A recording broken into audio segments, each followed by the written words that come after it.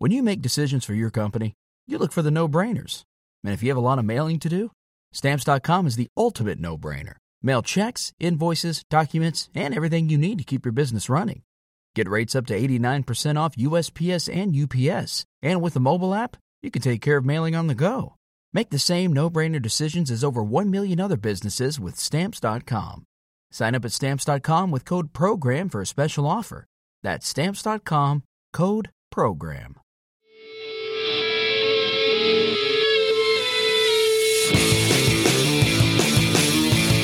I'll leave you with this with Dustin Chafin.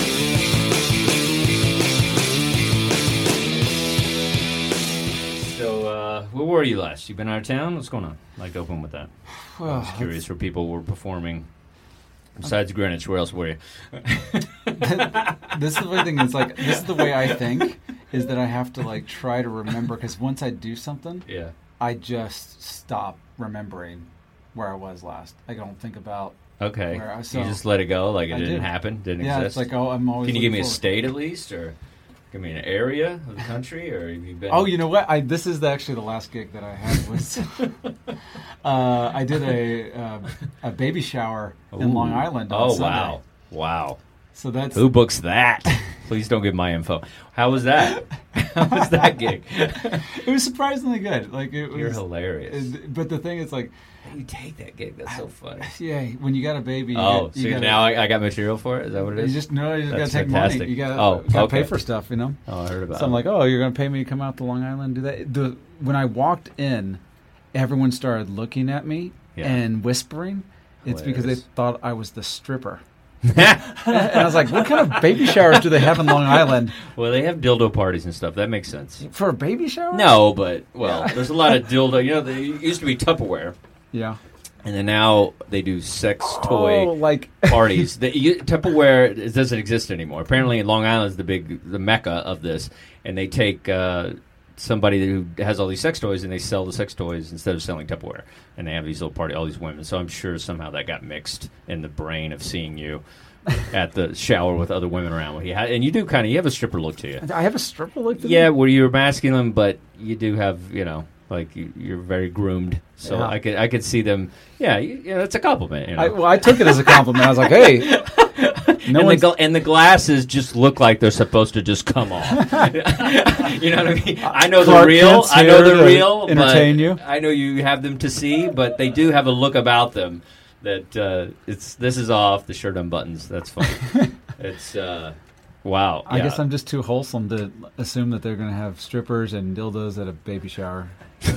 maybe the whole thing was a ruse. This wasn't a baby shower at all. Yeah. I opened for a bunch of male strippers once.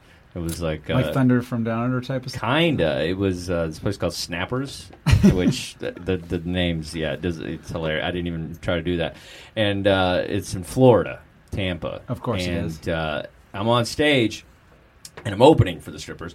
And it's, like a male review kind of thing. And it's all these women. They're all these, just milfy cougar types. And they're all in the crowd. And it's all it is, no men.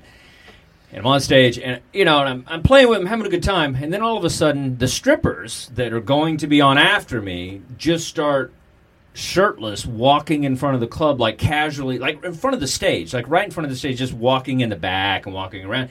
And they have glitter on them and stuff. And I was like... And I couldn't contain myself. I just started making fun of them. And I was like, what the fuck? I'm trying to do comedy. I got Glitter Boy over here and fucking Dusty Rhodes or what. And just going off. And it was just like, and they got angry about it. And then afterwards, the owner was like, you can't make fun of, the strippers. Like, why did you do that? And I said, because I'm a fucking comic. And I got a bunch of dudes with no shirts and their nipples out. Like, I'm trying to get the crowd going. And they could have waited.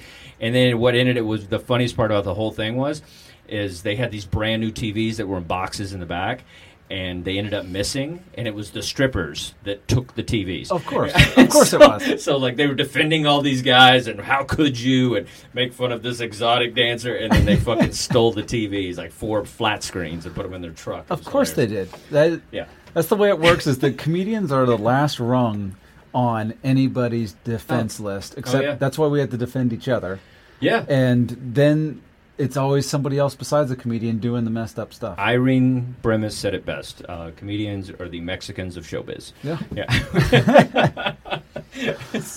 Never getting what they deserve, always doing the work that a lot of them can do.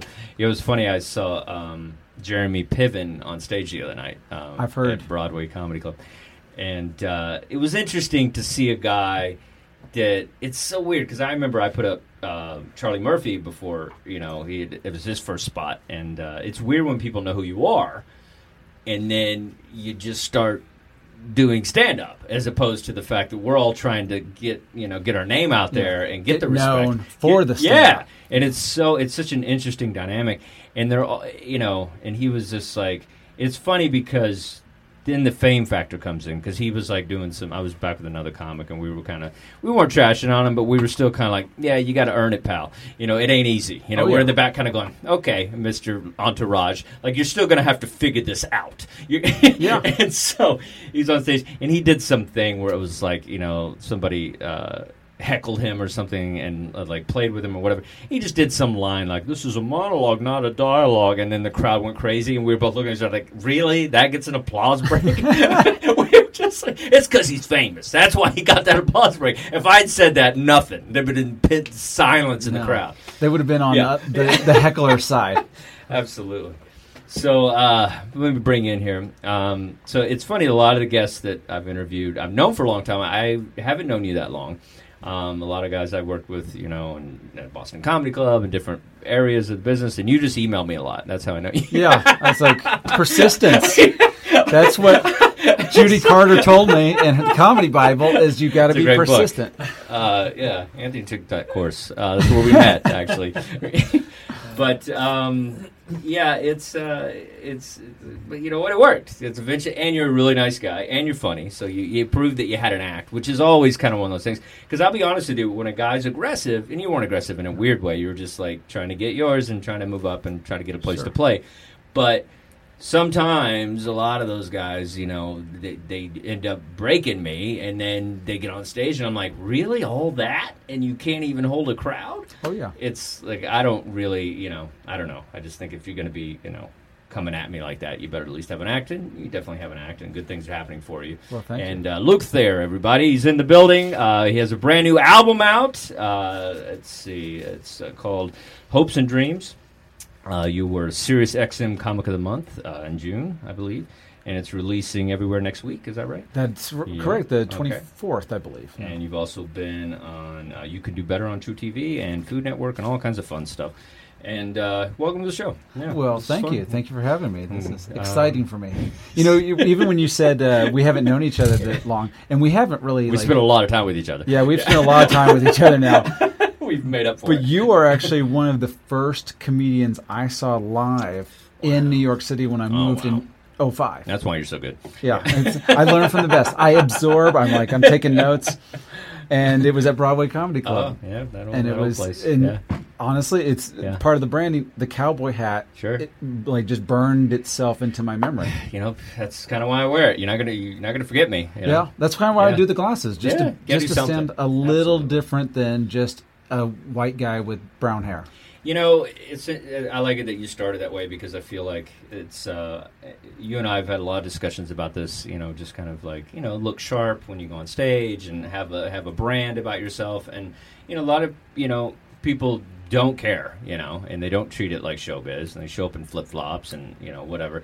And I think it's important to kind of stand out. I felt like, because I had somebody tell me, when I first started coming up through clubs, that I have too many white guys.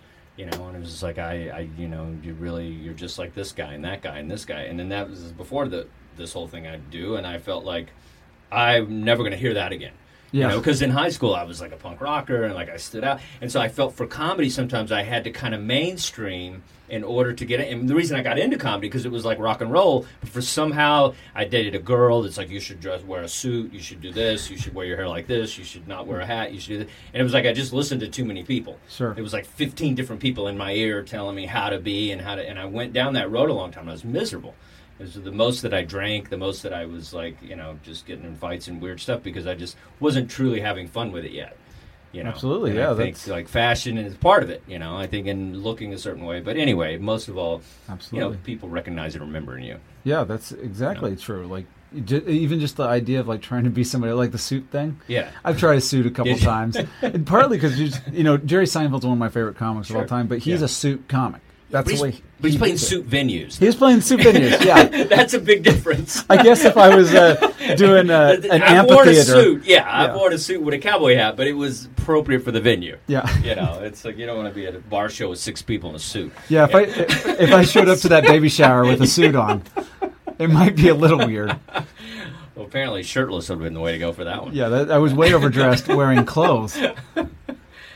But Judah Freelander was a guy that bustled in through the club, and I was just like, wow, you could do whatever the fuck you want. Like, nobody cares. Like, you could create this whole thing, wear the same damn hat, and he's made a really good living and made a stamp for himself as a comic, and it was just this most ridiculous thing. But I relate to him because he also like studied arts and film and school and stuff like that, and kind of went down the artistic route before he did stand-up. And so I feel stand-up sometimes, it is a place where you can put all that creativity. Like if you have a sense for fashion or art or whatever, it's like I think that's what's great about it. You just put it all on stage. Yeah, it's kind of like the way people say that you're your director, you're the writer, you're everything. Absolutely. You're the wardrobe, makeup, whatever you want to be. Stand-up is all of it for you. And even when you said in high school you're kind of like dark and goth and stood out. Just for me, I wore bright, colorful tennis shoes all the way back in high school, and that's how I stood out. It was just by having walking around with green shoes. It's Indiana, so it didn't take much to stand out. There's like different shoes. What's wrong with this guy? Yeah, that's funny. We had this. Did you have a rodeo team in your high school? We did not have a rodeo team. You didn't have a livestock thing going on? Yeah, we had a rodeo team. And all the cowboy guys, they were real cowboys. I'm like a Hot Topic cowboy. These are like, So these guys were, and they all wore the same boots. They wore these red Roper boots. Like team shoes. Yeah. They're like Justin Roper boots. And they wore these boots, and we called them Ropers because of their boots. And they was like these red cowboy boots, and these like with flat whatever. And they were just known as the Ropers, and they would come through. You could letter in rodeo, and a guy like a Letterman jacket with a letter and then has a bull on it. Like, it was just ridiculous. That's very Texas sounding. Oh yeah, and they hated me because I'd wear a cowboy hat and shit, but then I'd be like, eyeliner. Yeah, they'd be like, what's wrong with that? All their emotions. They couldn't deal with it. So it was a lot of me and the real cowboy guys fighting and stuff. Your letter jacket had Morrissey. Yeah, exactly. On it. That was my whole crew. Morrissey, Depeche Mode. Yeah, we were the freaks. But yeah, well, and it's funny about stand-up because it's like we all find each other in this weird craft and business, and it's like, and we're all misfits to some degree. Most of us, we know how we're normal, and you have a decent upbringing, and everybody's. But at the same time, like your green shoes or whatever, you still feel like you didn't maybe belong in your town. And you just feel like you're off, and like that's how I felt. And it's like, and then we all find ourselves these little hallways or these little green rooms or these little places, in front of comedy clubs or bars or wherever we're getting up, and then you connect to people. And you find people, and it's like, the Anthony and you and certain people. I never thought, I would have people that get me so much sometimes. People like you and I are very different, but we get each other on a very base level, and I think it's like that we're not going to get back home. Right. People just, it's just that's what's nice about stand-up. Well, we've gone through similar stuff, even though it's different in the details. The story is kind of the same with comedians, is that if we all got to this place, then something went wrong previously for us, like something or right, or right, really maybe. Depends how you want to look at it, how you look at it. But there's like, I feel like the people that things went really right in Indiana stayed in Indiana because there was no reason to. What was everybody pushing, like, before you had this nonsense of being a performer? What, I mean, like a bank job, like what a lawyer, like what, you have that look like all-star regular white guy thing. So what were people pushing on you? Or did you feel like encouraging you? Yeah, I don't know that anyone necessarily pushed like a career. Like, my brother's a psychologist, so I was going to be a psychologist. Oh, you were? Oh, I didn't see that. That was one thing. I wanted to be a lawyer. That was one thing. That makes more sense. That's not necessarily like my family pursuit, though, because my dad's a preacher. So, that's right. Bible college was suggested. Yeah. Because my siblings all went to Bible college. How did you have a religious moment in your life? Like, were you going to go down that road at all?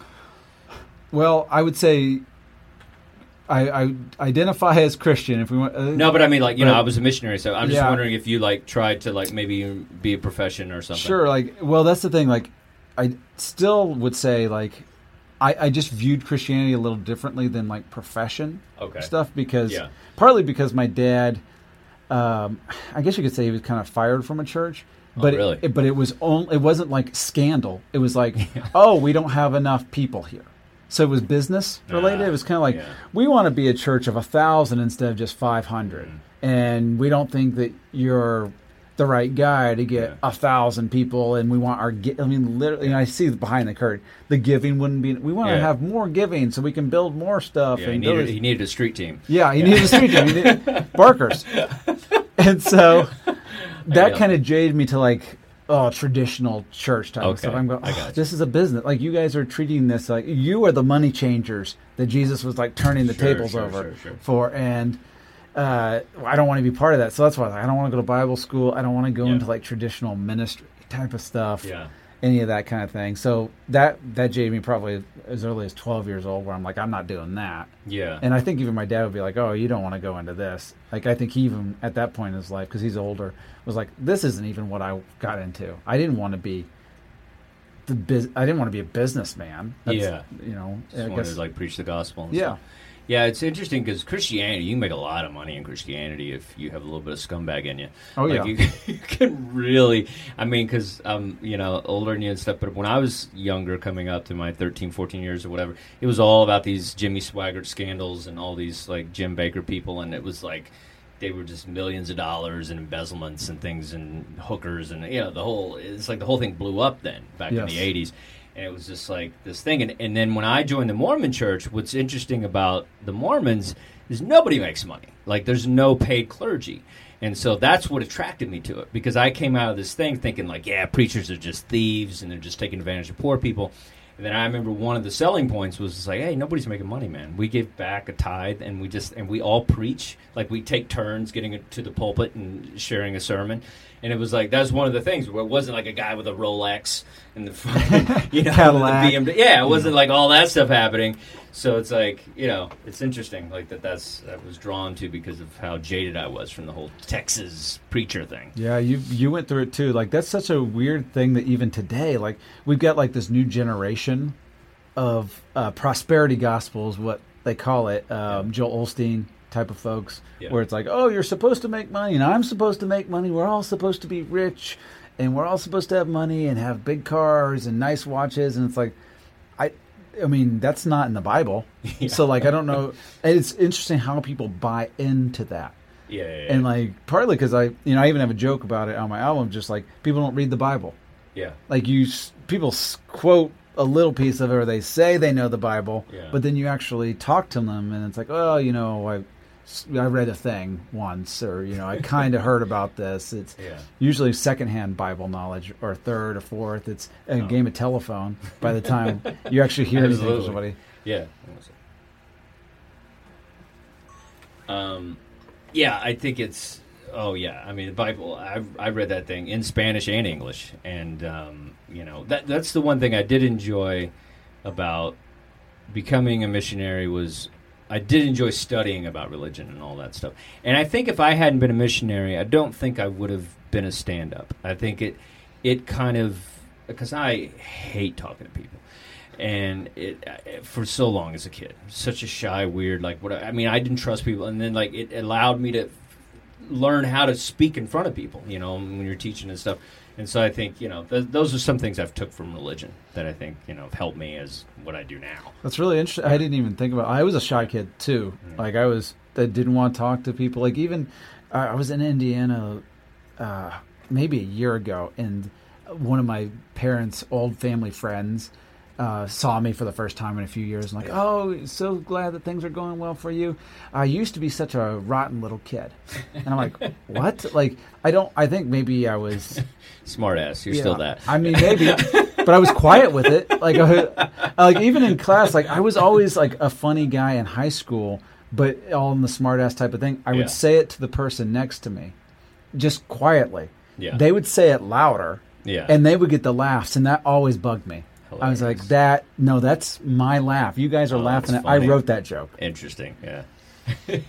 You wanted the credit. I wanted the credit. So now, well, that's the thing is, like, I think a lot of us are shy, that do this, and I think what it is too is like when you start to do stand up, it's what's amazing about it is you finally have control over the conversations and thoughts and theories and how to control the relationship of the conversation. And it's like, and you're on stage, you got this big magic stick and you got the light, and it's like, you're like, I'm bigger than you. You're elevated usually, unless it's some shitty gig that I usually play where I'm standing there in a basketball gym with no stage. I think I did that one. I was at a gig Saturday or Friday. I don't remember what it was. It's all blur. Saturday, I think. And it was like some crappy mic stand. It just didn't work. And I just threw the mic stand. But I made it funny. But it was just like, and it was electrician. This is the thing. It was the worst lighting I'd ever seen, and most of them were electricians. And it was like, and it was an electrician group. Like the center was 4 electricians. Like they had badges on the wall. We're the greatest electricians. I said, really? Would it kill you, the fucking electrician group, to have better fucking lighting? And I went off, and it was, But anyway, but have you ever performed? I'm sure you have. You've done a lot of churches, right? I have done quite a few churches. That's so crazy. I can't even imagine doing a church. I've done churches, but not like they weren't part of the congregation. It was like a thing that used to be a church, but one of those like new hipster bars. Yeah, like a Limelight kind of thing. I've done a lot of churches, and just in general, my act, I can just tweak it just slightly to go anywhere. But part of that's me anyway. Like in general, I think I work clean enough that I can do a church, and I talk about church stuff on stage so that it's something that translates very easily. But there's a few things where I'll take out a word, or I'll soften the way I say something, or I'll if I was in a comedy club, if I was at Greenwich, for example, I wouldn't, if I was doing the church stuff, I wouldn't say we. Yeah. Because half the people or all the people are not Christian or didn't grow up in that way. Now, when I'm in a church, I'd be like, we. I just make that inclusive language because it also softens it for me, so it's not me attacking you guys. Yeah. It's how silly are we doing this? And it goes over a lot better, I think, just to be able to like, oh, he's one of us and he gets it, and we're making fun of ourselves here rather than some New York hipster coming in and making fun of us. Well, that's got to be weird too. It's like, it's weird to have core beliefs in this climate now, where it's just like I don't have to tell you that, and I understand it, and it's just like, and I'm always, like whether it be Jesus or whether it be, I have a friend that believes in ghosts. He's a paranormal investigator, and he looks me in the eyes and tells me he's been scratched by a ghost. He's had black figures run in front of him. He's seen a table flip up out of nowhere. There is nothing that you can tell him that would make him not believe what he believes. I'm not trying to compare your religion to, a ghost or something, but but the same amount of skepticism is there.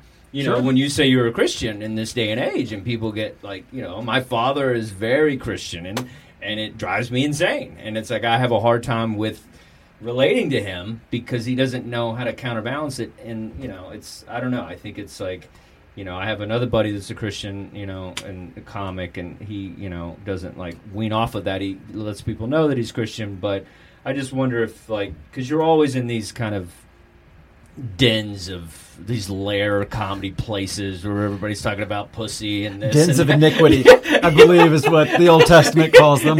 Yeah, but you know what I mean? It's like shady spots, It's like comedies, you get around some like freaking shady guys and like, drinking and snorting coke, and it's not the most Christian environment, So how do you find kind of just solace and being okay with it? Because you do have a good, like, I don't drink and stuff, and so I can be around people that drink, and so I found a way to to kind of be in that environment and still believe what I believe. And how do you deal with that? Like, I think, well, part of it maybe is that I'm a little bit older and more mature now anyway than when I first started. Like, I guess we're all older than when we first started.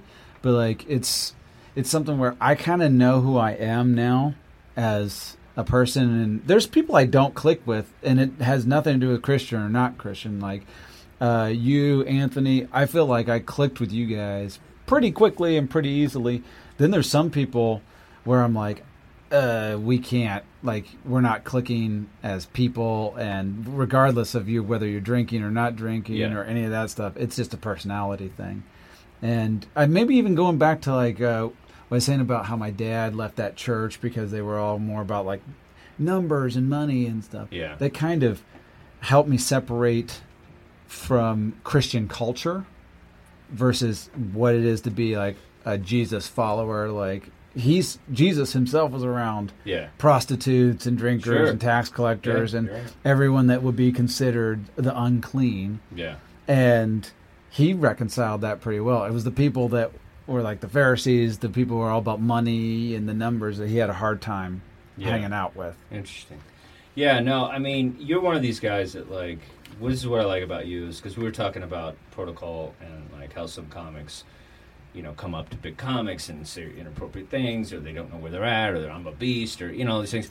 And I think the hardest thing in stand-up comedy, in my opinion, is staying in at the clubs, like in this level of comedy, is because I feel we get so frustrated with, like, people not giving us the love we want.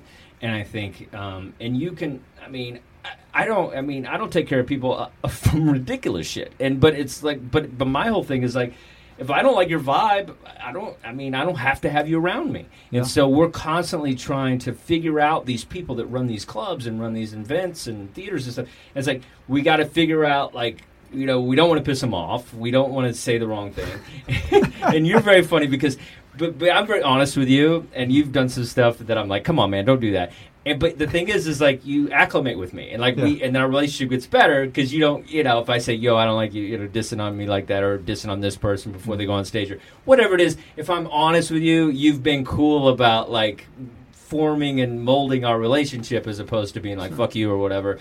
But it also not sounding like, you're just saying that because I've run the room. You're like, you're understanding that I don't appreciate something, and we're all in this together because we are in a small space a lot together. Yeah, we're right. And that's what people don't understand. That's why the one guy that did a lot of coke, or that guy, it was like, it was too much because it was such a small space. It's like, you can't flip out and do Trump shit and do coke and act like a crazy person in such a small space. Yeah, to me, it's mostly about that. I get so angry at people being idiots in that small environment. Like, we're not. If we're in a huge green room, you can act like an idiot, but don't. You're right.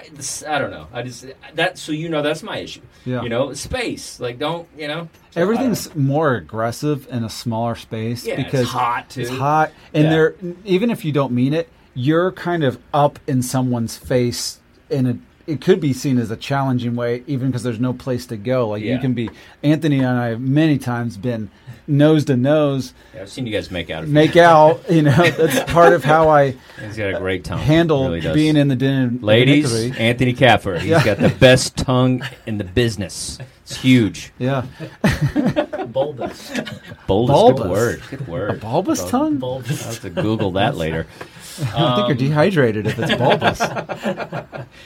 But I think, that's part of everything. I mean, you take, like, successful teams, football, sports teams, and bands, and people have to learn to get along. People have to learn to cohabitate and stuff. The whole world is like that. I mean, it's like people just. That's why it's like racism and all that stuff and different social problems. It's like because you're just not around people. Like, I wasn't around black people till I did stand-up comedy. I mean, there was one black dude in my school, and he was the class president, so he was like the first Obama. Like, in Texas, that's a big deal. Well, he was only because he was really rich. Like, I guarantee that's why everybody was like, his parents had a Porsche, the whole thing, and it was like, I remember, it was the craziest thing. It was one black dude, and it was like he got all this credit. It was actually junior high, not high school. And it was just like, it was crazy that they gave him. We wore polos and stuff. But it was like, but then I come to New York, and it's like, I'm the only shows I'm getting love at are the Latino black shows and the Uptown comedy clubs and all that stuff. So it's like I'm just submerged with people that I'd never been around. So it's like it was the best thing that ever happened to me. Absolutely. Well, you have to in New York. You're around every culture and gay, black, whatever. Man. Yeah, I've been, and I kind of have the same thing when especially the first 5-6 years in New York City was. I got to go do the black room or urban room or Latin room or whatever it is because I'm a white guy and white clubs have we got those guys and you haven't been doing it long enough or we don't know you or exactly whatever. What we were talking about before you got here. Where it was just like I didn't want to be the regular white guy. And I that's why I started playing the black rooms myself, and then my first credit was the White Boys in the Hood thing because I could handle a black crowd. Yeah, and so it was like it was my badge of honor. I could look like this and crush a black room, and I was just like that was my swag. I was just like I didn't like it I still don't like it when there's not black people in the crowd. It drives me insane. I always whenever I see like a table, I don't see a table full of like heavy set black women, I get really disappointed. Because if they're in the crowd, it's going to be fun. It's going to be good. It's never not going to be fun. I've never in the history of my stand-up comedy, I've never been. If it was like a table full of fun black women, it's always fun. But when it's too white or too something, it's like too much. I can't enjoy it. Yeah, well, they're too white to me is always just those crowds that want to smile at you and just sit there politely, and that's the too white that I don't like. Where it's like, you're not. I mean, smiling's okay. It's okay, that's better than arms crossed and being quiet. Yeah, well, if they're smiling and they're quiet, I'm okay with that because they're enjoying it. They are because Europe's like that. Like when you do comedy, they just don't know how to laugh at our shit. Yeah, it's fine. Yeah, but it's not going to be as good. It feel good. No, it's going to be even our performance. I truly. Because you got to walk back to that fucking little green room, and we're going to go back there. What's up, dude? I got to go through those doors and be like, all right, well, whatever that was. And you're like, I think it's like audiences just psychologically don't even think about this. Is like the more energy they give us, the more we're capable of giving them, and the more we can do with whatever the circumstances is. And but this is one thing I'm always thinking about. Like, do you laugh a lot? Me? Like, as a regular person? Because some people don't laugh a lot. I'm not like... I'll laugh in a movie. Like, I'm a laugher. I do when things strike me funny. Well, yeah, that's the point. But some people... some people don't laugh when they strike funny. They're like, that's what I'm funny. getting at. Yeah. But there's also people that are like, and there's people that really let it out. And so I think this is the weirdest fucking art form because we're just hoping that they're big, loud... boisterous laughing people, and not everybody does that. Yeah. Not everybody has that in them. You know what I mean? And it's like, and every night that we grab that microphone, that's what we expect the audience to be, these big, Chris Farley laughing people. It's like, not everybody does that. No, not every. But it is funny to see, like, a night where... Even when it's funny. Yeah, where everybody goes up, and we're all getting, like, smiley, happy responses. Then someone like Mike Britt goes up, and then he's... Sure. They're all they turn from whatever they were quiet, smiley. I've seen him have a couple sets where they didn't jump on board. I've seen a few, not a lot, but a few, which could be true of everybody. But the funny thing is when it does happen, where it's like, we think we figured this crowd out. This crowd is just mild. That's who they are. It's just because he's a black guy. People think black guys are funnier. They don't give white people the same love they give black people. It's their own racism. The guilt. It's the guilt. Their bigotry that does that. It's black guilt. There's a lot going on. Well, that's interesting because, Mike Britt, great comic, friend of ours, and he's just, he's really mastered this don't give a fuck. Yes. And everybody in this room has insecurity issues that come and go, and he doesn't have those. And it's just like, it's just one of those things where, he just knows how to somehow get, the charming factor is just top level. I've never seen anything like it. And I've seen a lot of great comics. I've seen better material-driven comics than him. I've seen comics that slay more than him in the sense of, like, applause breaks and things. But I've never seen anybody that consistent with, like, just having a great set every time. Yeah. I've never seen that. In the club atmosphere, I've never seen it. And it's unbelievable. But I think that's what we're all aspiring to do. He's been doing comedy 30 plus years, and I think we're all aspiring, to get to that. Where I think that's the key. It really is. Don't give a. Everybody in this room, when we don't give a fuck, we do better. Yes. It's like when we fucking care and we get fucking pissy and we get fucking. That's when we don't do well. Yes. And my biggest problem is just like, is just like when they don't laugh at a certain joke, then I'm just like, I can't not say anything, and like, but a guy like Mike, what I've noticed, he doesn't do that. If they don't laugh at something, he doesn't get mad at them for not appreciating how brilliantly written it was. And where I do. I'm like, that's a great fucking joke. It's got structure. It's got a good punch. You're explaining to them. Do a whole thing. Bringing out charts and maps. And pie graph. This is why that's a good fucking joke. You don't get it. It's fucking great. And it's like, but I'm still working on that. That's my biggest flaw as a comic. If I were to, my top 3-4 flaws, that would be one of them. That would be definitely one of them. Write more, blah, blah, blah. And then number 3 would be just fucking not getting so pissy if they don't jump on a punchline. I'm the reverse with it in terms of I've tried to really force myself to not do this over the years, which is I want to comment after a joke that doesn't work, but I put it back on me instead of them. I'm like, oh geez, that sucked, or that wasn't a very good joke, or whatever it was that I would say to the audiences afterwards. Like that was like when I very first started out, that was automatically the way I worked. Like first few months of doing open mics, like I would say what I thought was a good joke, they wouldn't laugh, and I would make some sort of comment self-deprecating about myself and what I was capable of doing on stage, and that would get the laugh. Yeah.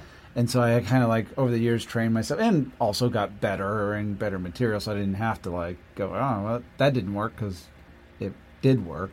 Yeah. No, it's ridiculous what goes on in our heads. And what I've had to work on is like, because now I hate the crowds. Like I have a very it's like I don't hate people that come out to see me and want to see my comedy, but I do sometimes feel that it is us against them.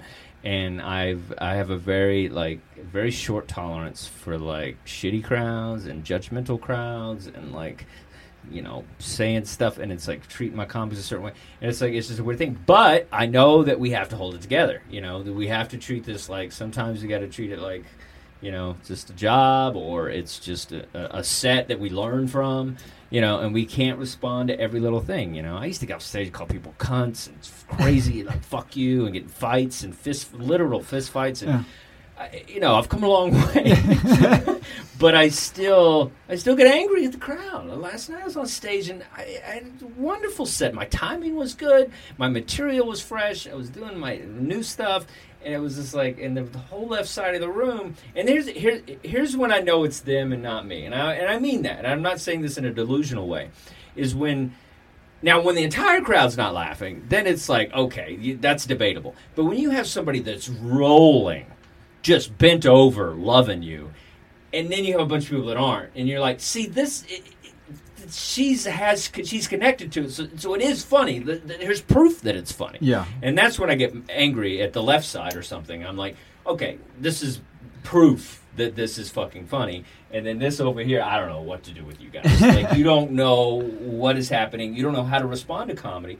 Like when somebody tells me jazz is bad, I'm like, you're not listening to it. You've never put on headphones and shut the lights down. You're not paying attention enough to call it bad. Yes. Or all country music's bad. Is it? You like rock and roll, but you don't like country? It comes from the same fucking thing. Like you're not examining it enough. And same with stand-up. I think people sit there and they're worried more about how much alcohol is in their fucking Long Island iced tea than the joke that's being presented, and they don't understand how to laugh. Yeah, that's what's crazy and energetic about a crowd every night is that we have no idea what's going on. It's tightrope. Yeah. There could be a dude that's like sitting there going, these drinks are more expensive than I was expecting, and I don't have enough money to pay for the tip too, and I'm taking her out on a date, and I'm going to look cheap, and then like this is at Greenwich a couple weeks ago. It was a fairly small crowd. It was like maybe a Sunday show or a Monday show. But it was maybe 12 people there. and one dude just kept getting up and going to the bathroom all night. Yeah, you were there for that one. And you just go, oh, like. But the funny thing was, like, I guess the innocent one where I'm like, he must really have to go to the bathroom, and everybody else is like, oh, he's doing cocaine right now. And I'm like, that's. Out of all my years in comedy, it's the first time I've ever been around someone doing that. Okay, well, this is very funny about that night. What's interesting about that is I usually do that joke when somebody gets up. I go, "Where you going? Do some cocaine?" And then this is the first time we're like, and then was it you that said he had keys in his hand? Somebody said he had. Yeah, I saw keys in his hand. Yeah, you saw keys, which the nativity is still there, and you're just like, "Hey, he had keys," and we're like, "Yeah, that's because he's doing bump with the keys." And then it was the first time I actually did that joke. And then someone was really doing coke. Yeah. Like I usually do this as like a stupid throwaway. Most people say, "Well, you're gonna wash your hands," that kind of thing. And mine's like, "You're doing coke." Like we all have this stupid thing to say when somebody gets up. Yeah. And then he was actually doing coke. Yeah. And I bought some. It was good. And I relapsed, and I called that other guy. That's really loud. That was on. This is how much you hate audiences now. You're like, I got to go back on drugs. Yeah. But all right. So tell us about.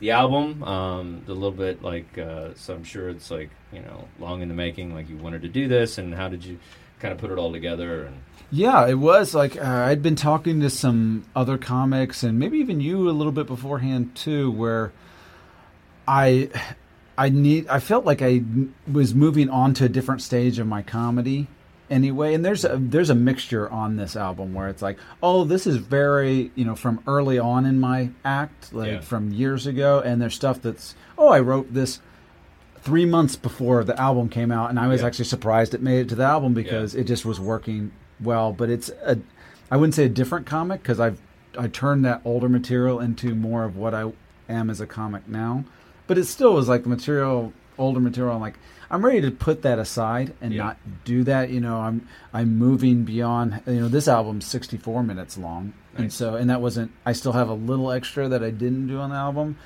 but I was like, I'm getting to a place where I don't want to have 2 or 3 hours that I'm going to have to like constantly be working to keep that stuff fresh. But I also don't want to throw it in the garbage. Yeah. Either it's good, it's funny, put it on the album, and then I can kind of say, you want to hear those jokes? They're still here. They still exist, and I can sell it to you, or you can stream it, or you can, however you're hearing it, Sirius XM, and it just doesn't disappear. And comics like you, John Moses was another guy that was talking to me, goes, you should definitely have your album by now. Like, you've got that material. You need to get it down. You need to start selling. And I was like, okay.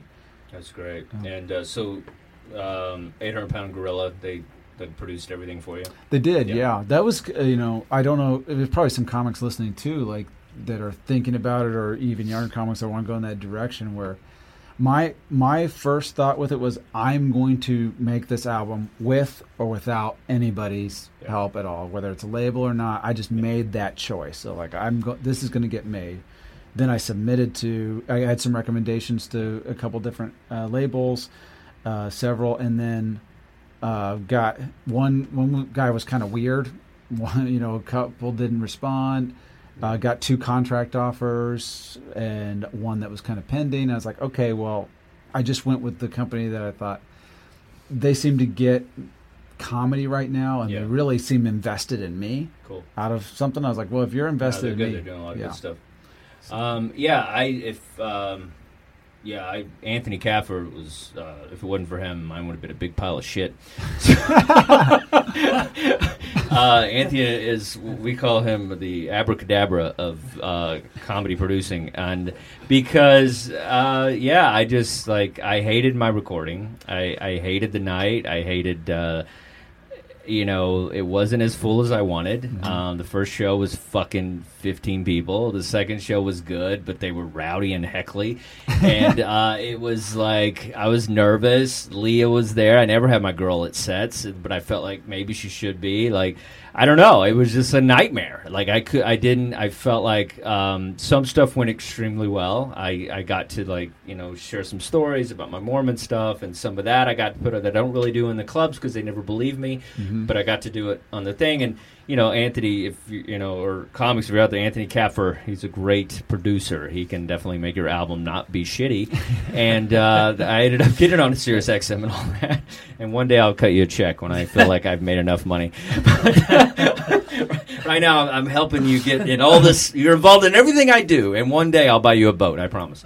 But I think it's important to have thank God for him, because my comedy label, it's like, they're good, I guess, but they didn't really do anything as far as like cutting it the way I want to cut it, because I'm a tight comic. I need certain jokes to work a certain way, and and I also felt like I didn't do it as long as I wanted. I felt like I needed more material. So then we did a song and a thing and a sketch. So we really made it kind of a classic, kind of like almost like a vinyl album. And so it was like that's kind of what we were kind of like going for in the end.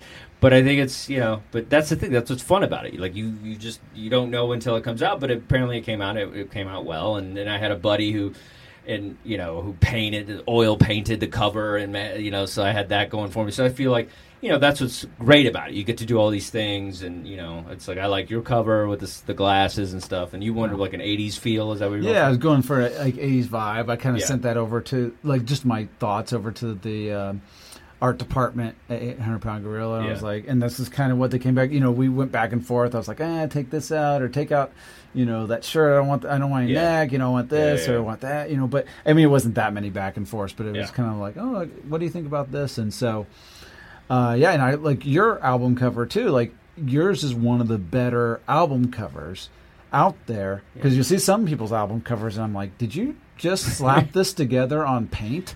Like on a 98 computer, like what is this? Like Commodore 64. Yeah, how could you release that and then say that's an album? Like, I'm fortunate enough to have access to Joseph Patterson. He's my friend from high school, and he's just an amazing painter and artist, and he just does great work. So I was able to, kind of like hit him up and be like, yo, because he's a real painter. Like he paints like Rembrandt, like it's a real thing. And like as a kid, I always loved these Molly Hatchet covers where there's the guys with the freaking, women and the axes and like very kind of fantasy paintings. And so I always said if I ever have an album, that's what I wanted, something that kind of like depicted that kind of like apocalyptic kind of Conan type stuff. So that's what he did. He nailed it perfectly. It's not the key to a great album. But every album that I grew up with had something. You just looked at it and you go, I want to listen to that. Yeah. I want to at least check that out. And that's what I wanted with mine. What are some of your favorite comedy albums as a kid? Well, my first anything comedy that I ever heard was Bill Cosby himself. So that was the special. And that's one because I was allowed to watch that. And you love Rapist. And I love Rapist. I'm pro-rape. I saw somebody get called a pro-rape comic, and I was like, well, that's interesting that you to not just be a rape apologist, but you are now actively promoting it. But that is a great special. That is great. Chocolate Cake, all that. That's an amazing piece of comedy. Yeah, and to be allowed to watch it, growing up in a Christian home, but also seeing one of the best. Yeah. It's sad. I mean, there's a lot of levels of sad and a lot of gross stuff about Bill Cosby right now. Sure. Personally, it hurts just knowing like that was my favorite. I wanted to go see him. Like he was one of my like bucket list comedians. Like I want to see him live. I've seen a lot of other people, and I wanted to see him. And it sucks that that's not going to happen. That's not going to happen. I did get to see him. Oh, you live. did? Oh, wow. And that was one of my great comedy experiences. But all of that stuff, and there's much worse that people had to go through with this whole experience. Sure. Just on a personal level, though. Yeah. It's like, one of the major influences in my comedy life is just gone. Like you just kind of have to just erase his existence to some degree, at least in conversation, because you can't be going around going like, who inspired me is Bill Cosby, because I'm not really thinking comedy. There might have been a guy at some point in history that was like, I like that Hitler kid's paintings. You know what I mean? Like there might have been a guy. Someone like bought them all. Like that weird guy that's in every show. Yeah. I was like, I guess I can't like this guy anymore. Just put those in the basement. Yeah. That'd be worth some money. Very cool. So we're gonna play some of your album after this interview, and we're gonna play a couple of clips. And that's really cool that you got Sirius XM Comic of the Month. That's so cool. They played it on what channel was that? That was on Laugh USA, which is the clean channel. Oh, that's so great. It kind of worked out for me. I didn't even know this was a thing. And that's another the thing. clean thing? Yeah. You make more money this way. Yeah. You're good. It's good, buddy. You're going to make a lot more money than this guy who's doing, like, chicks with dicks jokes. But that must be Raw Dog. Yes, I'm a Raw Dog guy. Yeah, and I'm very happy with Raw Dog. Yeah. But, I'm glad they appreciate me. But, where can we follow you, social media, all that good stuff? And where can we buy the album? At Comedian Luke is Twitter, Facebook, Instagram, all of those things at comedianluke.com. You can get the album. The pre-orders are now, but by the time someone listens to it, it might just be on full sale, which comedianluke.com will have a link. So will all of my social media will have the links in the bios and available there. 800 Pound Girl probably has it on their site too, but it's probably easier just to remember Comedian Luke and go to those and click the link. Is probably easiest because it'd be on iTunes. Very and, cool. I'm excited Amazon and to all buy that it stuff. so I can critique it. Yeah, I just get a stack of notes. If you ever want to do this over again, you do it this way. Special thanks to my producer, Anthony Kapfer. I'm telling you, if you need an album like just revamped, he's the guy, or any sort of film work, he's definitely check him out on social media at Anthony Kapfer. He also has a book of funny drawings, short stories, and jokes called The Book. You can order it on his website, anthonykapfer.com, and that's Kapfer. And you can also get that on Amazon. And so we're going to listen to a little bit of Hopes and Dreams by Luke Thayer. Thanks. And check out Anthony's bulbous tongue sometime, too. Ladies, he's got Gene Simmons' tongue. It's beautiful. Thank you for listening to I'll Leave You With This. Bye-bye. Midwest living. I had a weird childhood. I think about that as I'm going to be raising my baby. Like, I had a very weird childhood. Besides the fact that I was a fat kid, my dad's also a preacher. Which I know, that's like the worst combination ever. Because, like, nobody wants to be friends with the preacher's kid, right? Well, you're going to go over for dinner? They're like, is there going to be a long prayer? Oh, yeah. There's going to be a real long prayer. And after dinner, we're going to do devotions, too. Yeah. I wish my dad was one of those cool preachers, too. He wasn't. He was just a boring old white guy preacher. Like, I wanted him to be like a Southern Baptist preacher. Like, yes, one person clapped for that. Clapped once, just like. I love those guys. Southern Baptist preachers, because they have the attitude, right? And they've got the showmanship, right? And they always add an extra syllables to the words that weren't there when they were written down on the piece of paper, right? I welcome to the holy tabernacle of the Lord Jesus Christ, huh? And they always have 14 titles to their name, too. Like, I'm the Dr. Reverend here. I'm the Dr. Reverend Preacher Pastor. I'm the Dr. Reverend Preacher Pastor Bishop Deacon Johnson Jr. the Third. Wow, you must have gone to a lot of schools, huh? I didn't go to any schools. The Holy Spirit gave me my doctorate. That's what happened, huh? And we have this whole weird, like, alternate Christian universe there too, like all this different entertainment and stuff. We've taken all sorts of fun stuff and ruined it, basically, right? And it's always just kind of flipped on its head just a little. There's like a little twist to the whole Christian stuff that seems like you're going to have fun and then it's not, right? It's kind of like buying a toy in Chinatown. Right? Like, you think you got a great deal. You're like, I got Spider-Man for $1.50. And then you look closer and you're like, this is Spooderman. Oh, he's wearing sweatpants. We got all sorts of stuff like that. And it sounds fun. We make it sound like it's going to be fun. Like we have Christian Halloween. Or as we like to call it, the harvest party. Nothing more fun than harvesting, is there? Oh, nice, wholesome harvest party, right? And then we go, well, there's trick-or-treaters, so let's have candy, right? We'll put it in a piñata in a church basement. People dress up. Yeah, you can have a costume. It just has to be a Bible character. Problem is, all Bible characters look exactly the same, right? Just a long gray beard. You're wearing your mom's bathrobe. You got 40 12-year-olds down in this church basement, like searching for the piñata that Pastor Johnson forgot to bring. That doesn't look like a party. It looks like a mental institution. No money, but my parents have been together just forever, right? And 50-some years, and, I look to that, and I go, oh, is that going to happen for me, I've been married for 8 years. Slightly different relationship than some people because my wife is black. Exactly. Dead silence from the room, right? Dead silence. Not even the brown people clap for that. Nobody, right? That's because I don't have a black wife look at all. Right?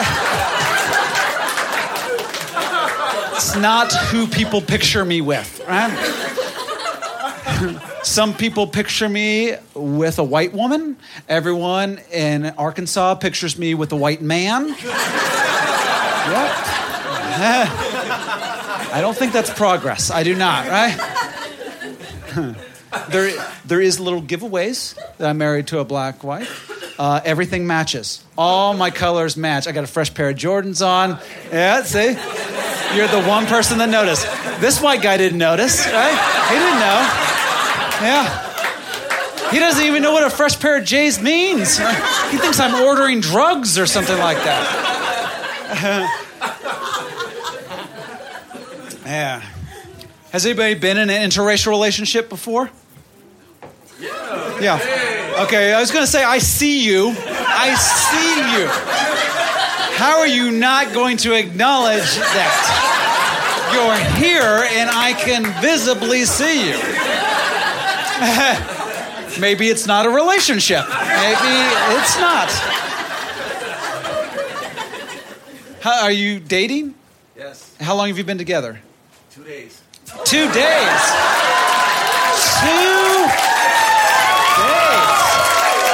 Yeah, wow. That's one date he's talking about. It's lasted 2 days. Wow.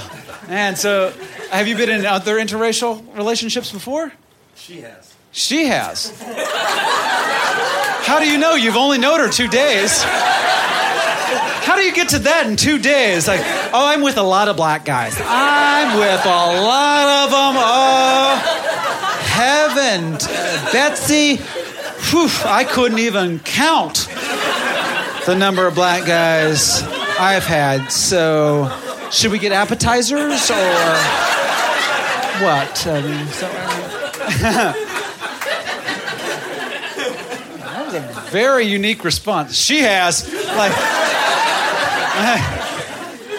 I'm the cops or something like that. Not me.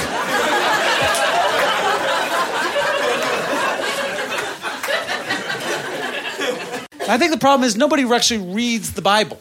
Nobody worries about what the Bible actually has to say. They just throw out some verses. Leviticus over here. We're at a football game. John 3:16. I'm like, yeah. Do you know what John 3:16? Oh, God does something with somebody. Yeah, it's great. It's great. It's great. So I thought I would read a couple Bible verses to you guys tonight. Yes, thank you. Thank you. You can read along to just make sure I'm following the Word of God appropriately. And I will be reading from a New International Version. It's great. I keep my Bible on my iPhone, 21st Century Believer. Right? I think, when I meditate on the Word of God, might as well play Angry Birds or Words with Friends at the same time, So I'm going to read out of the Old Testament, just in case we have any Jewish brethren in here. There we go. The three of you. All right, three of you. You sure you don't want to point them out too? Like, not me. Not me. They are. Right?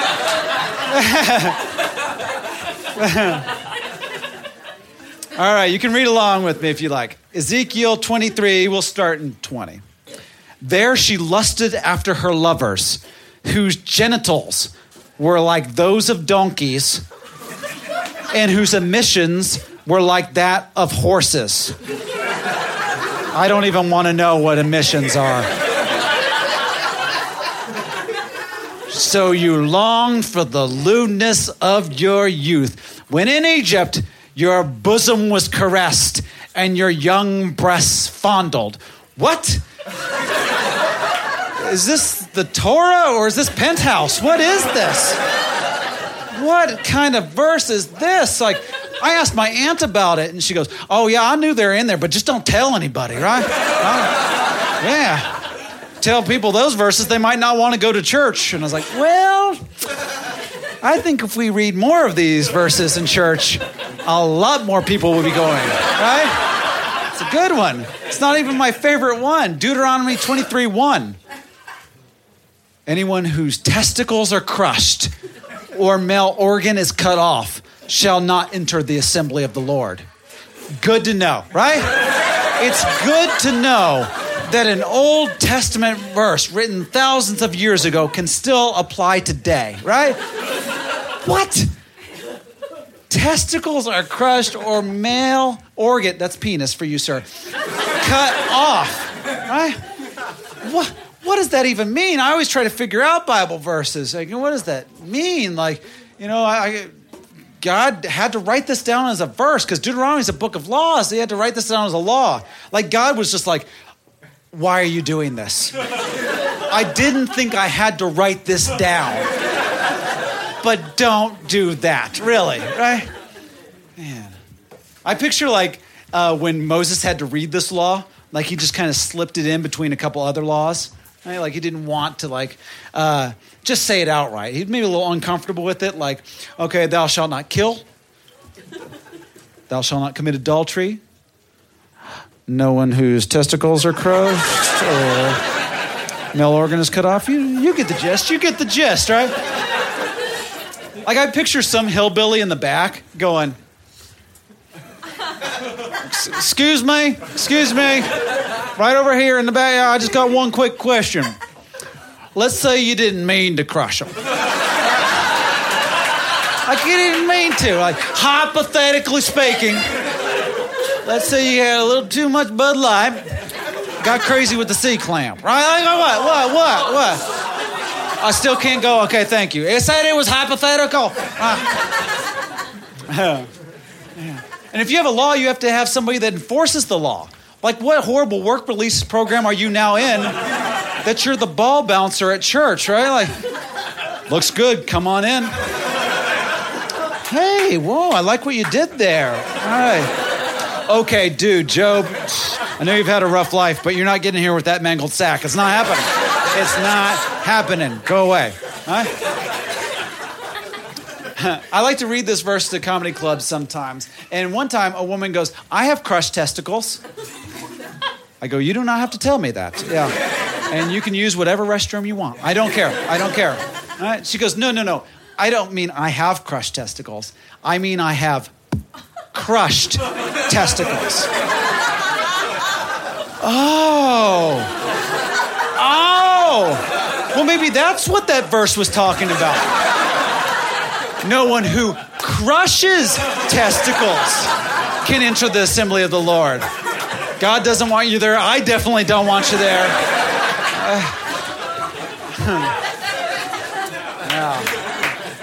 Yeah.